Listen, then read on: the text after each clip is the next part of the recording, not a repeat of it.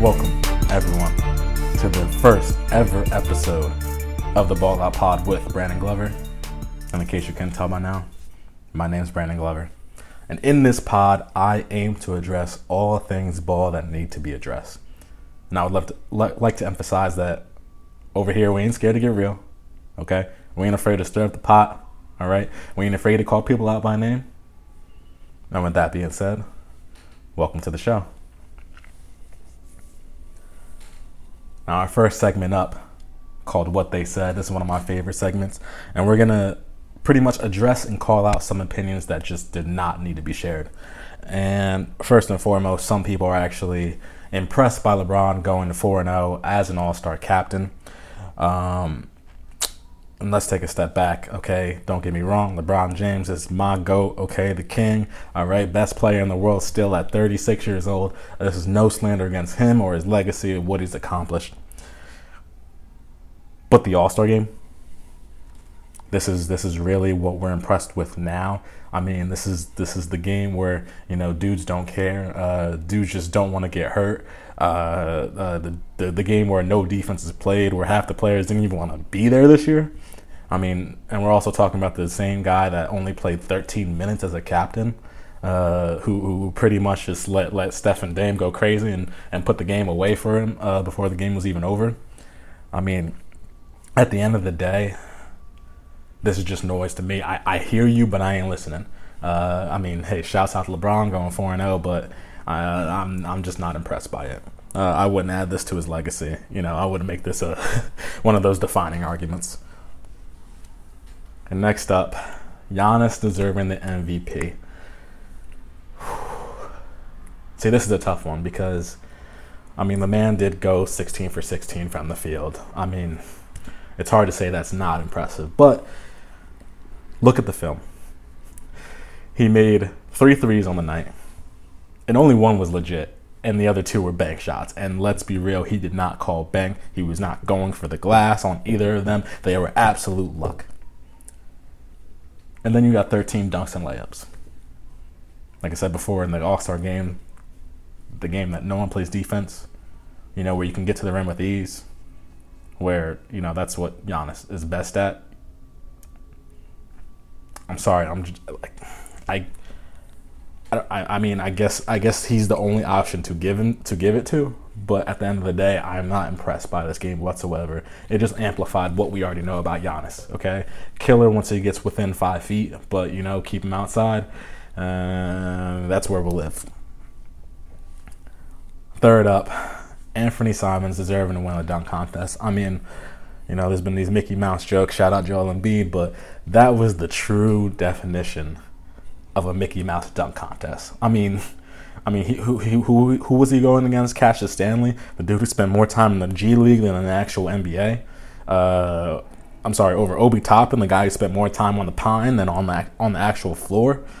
I mean, where's the excitement? Where are the names that people actually can recognize? Where's the creativity too? Because I mean, I'm not gonna lie. I mean, Anthony, like, what did he really do that was impressive? I'm pretty sure we saw either Dwight or JaVale McGee do that dunk 10 years ago where he grabbed the ball off, you know, 2 feet higher than the rim and then just dunked it in. I mean, you know, he's got hops, he's got ups, but is that impressive?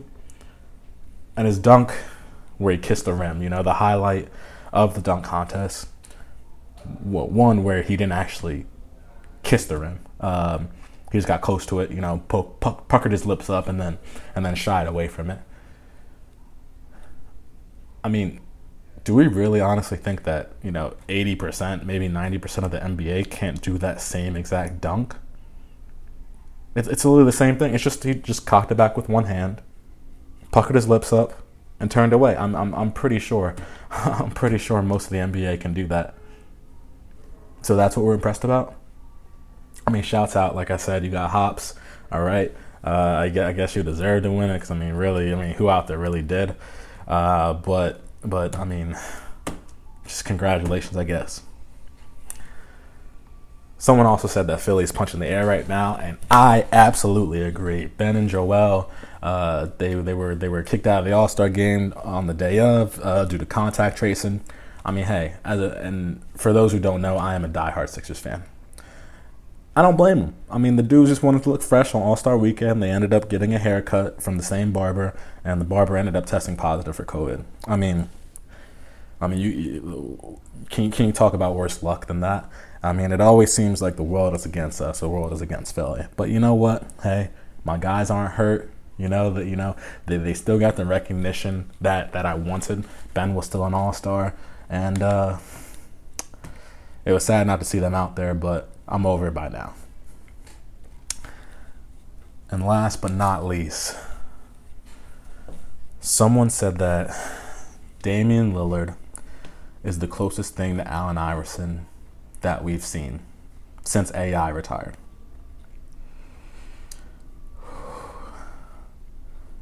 Like I said, die-hard Sixers fan.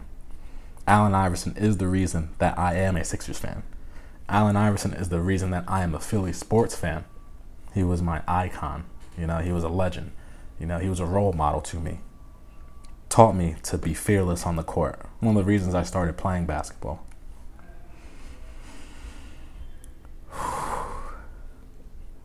So I just want y'all to know how much this means to me. How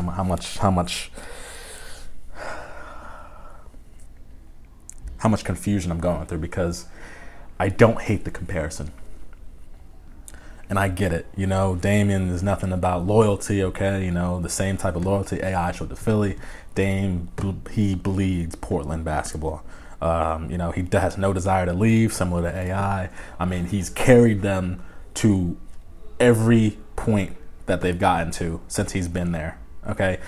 It's similar to AI. I mean, those two dudes, those teams go as they go. Let's be honest. So like I said, I understand where people are coming from. I mean, he's clutch, Dame time. AI obviously in the clutch, that's the go-to guy, the killer. I get it. I truly get it. Where you lose me in this comparison is, one, Dame Dolla hasn't made the NBA Finals. I mean, he's been in the West, much tougher division. Made it to the Western Conference Finals once. But that's my first gripe with him. Second, he's never come really close to sniffing an MVP award, which we know AI won. Third off, AI literally changed the game. He changed the way that the game was officiated. Dame Lillard has not had that impact.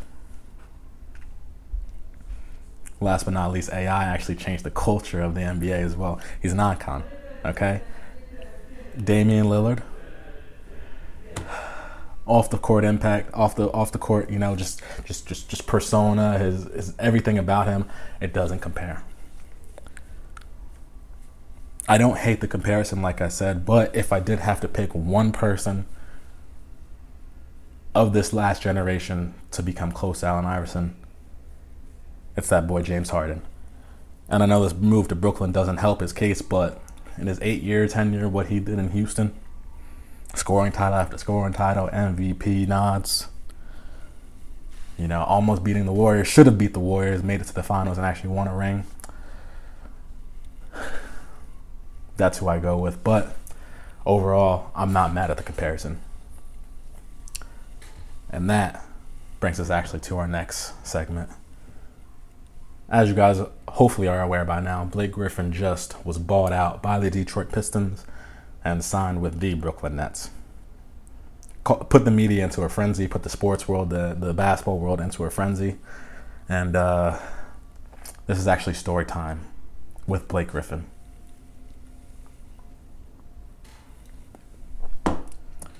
Blake Griffin, former slam dunk champion, fresh on the market after a buyout, after an awful season up in Motown. Then came the Nets to offer him something he's never been so close to seeing, an ever-elusive championship ring. Shooting a whopping 31.5% from three. Is this the guy? Was this really all they need? I mean, let's be real. It was Jeremy Grant's team. And don't get me wrong, the Nets are and will be tough. A new small ball lineup with him, oof, good luck. He provides some much-needed depth and even more so size. You know what? One time for Lob City, it was sad for the world to say goodbye. But if I'm Joel, Giannis, or King James, am I quaking with fear? No, dear. That ain't going to do it for me. This ain't the move that's going to make me concede. I wish him all the best, and I'll be happy to see him win a ring. There's no malice in my heart. Blake Griffin, do your thing.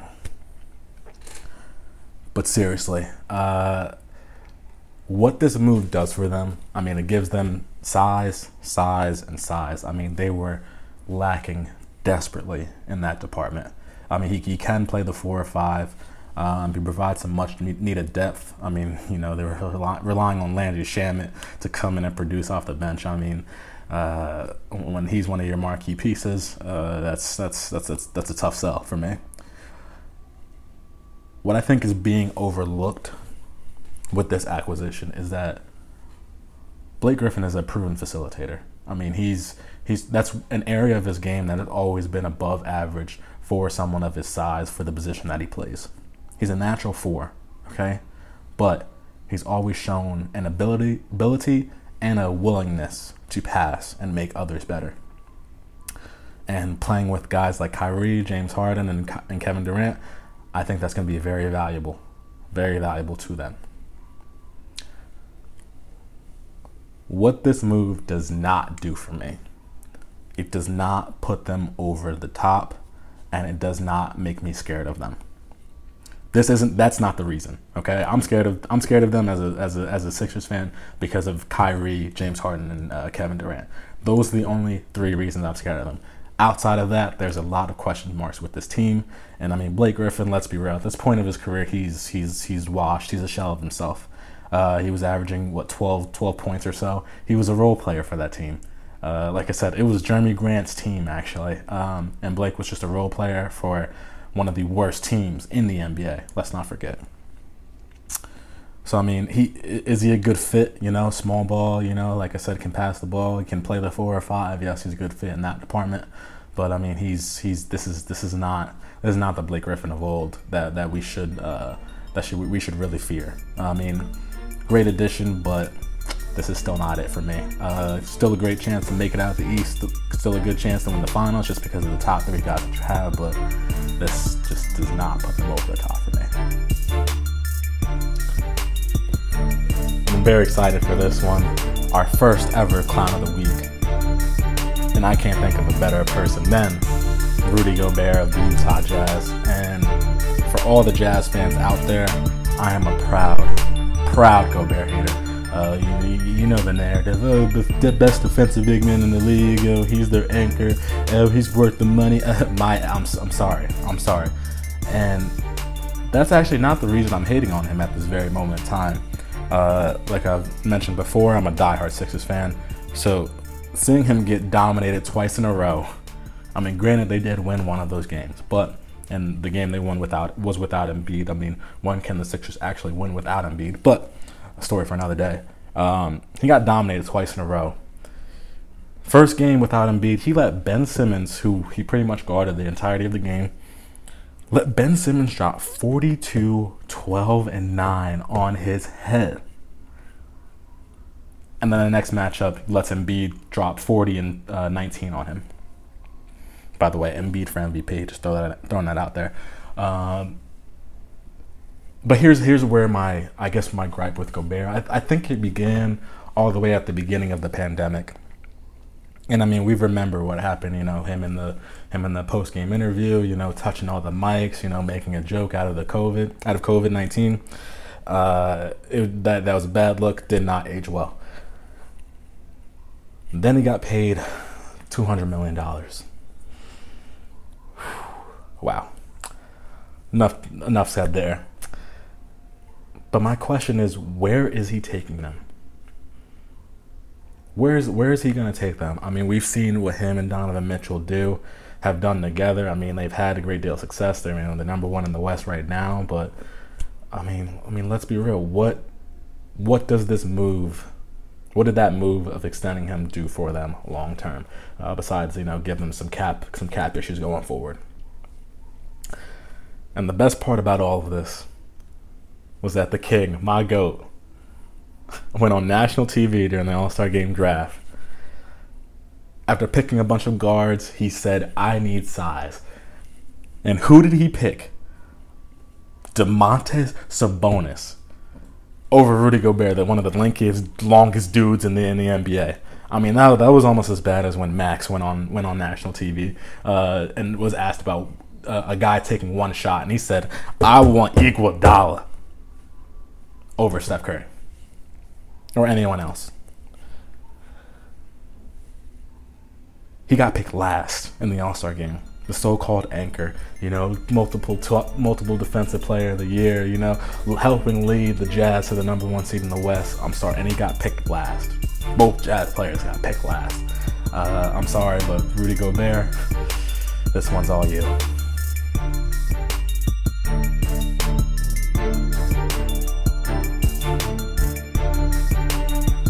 And that brings us to max, sign, cut. Where we have the option to either max a player, to sign them for a year because we believe that it helps put us over the top, or just straight out cut them. And the first 3 bachelors on this week's episode, we got Devin Booker, Zach Lavine, and Donovan Mitchell. Now, there's a lot of factors that we have to take into account when we start to address this topic. First and foremost, I think age is a very, very big factor. I think that's one of the most heavily weighted factors in this. I mean, Zach Lavine just turned 26, which is a knock against him, unfortunately, because Devin Booker and Donovan Mitchell are both 24 years old. So they got a couple years to catch up to Zach Lavine where he is right now. Career success, I mean, you have to value that. And that helps Donovan Mitchell's case because he's been to the playoffs 3 times now and even made it to the second round. Had a heck of a playoff series last year against the Denver Nuggets, although he did crumble, he did fold. But heck of a playoff series last year in the bubble. The other 2 have yet to make the promised land. So strikes against them, A+ for Donovan Mitchell in that category. But this year, if we start with Devin Booker, averaging 25, 4, and 4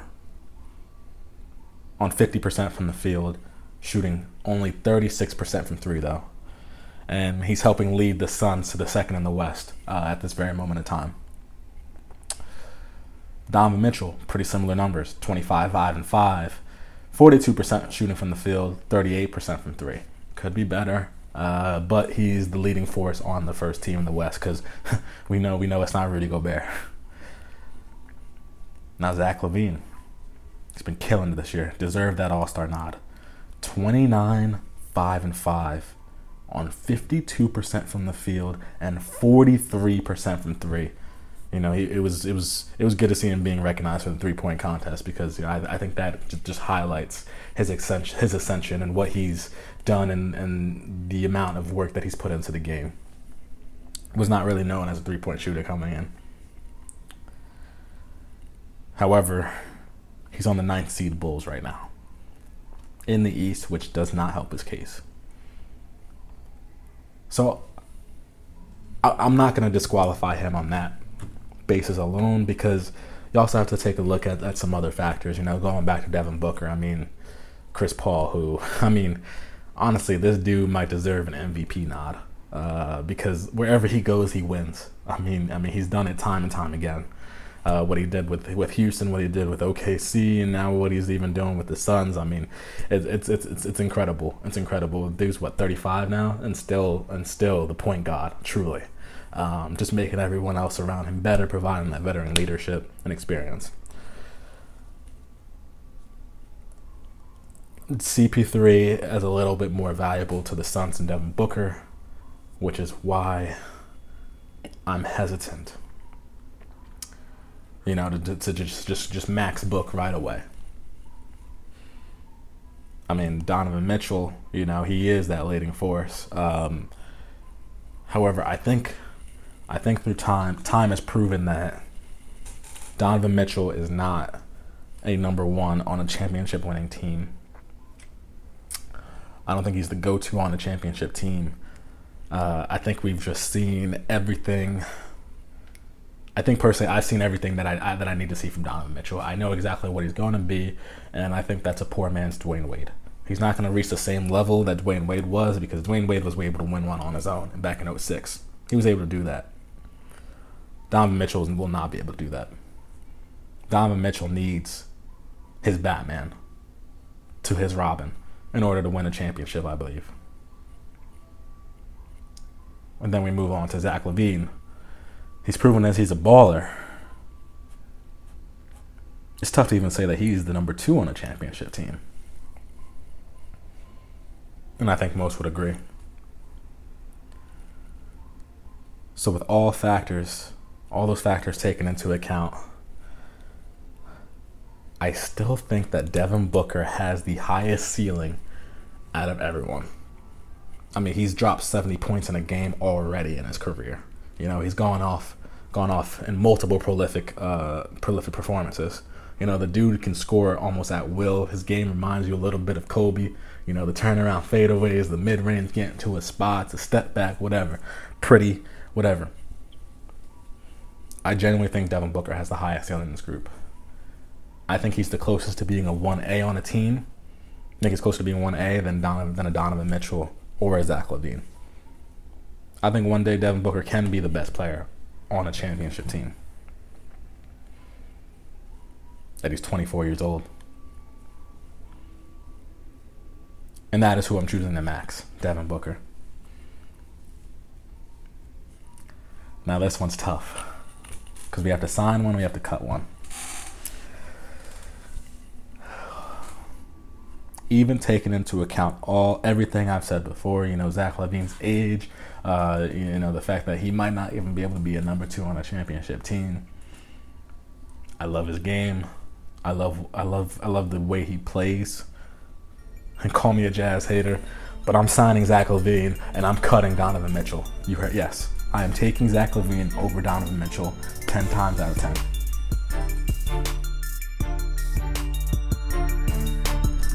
And thank you guys for joining the first ever episode of the Ball Out Pod with Brandon Glover. I can't wait to talk to you guys next week. Holla!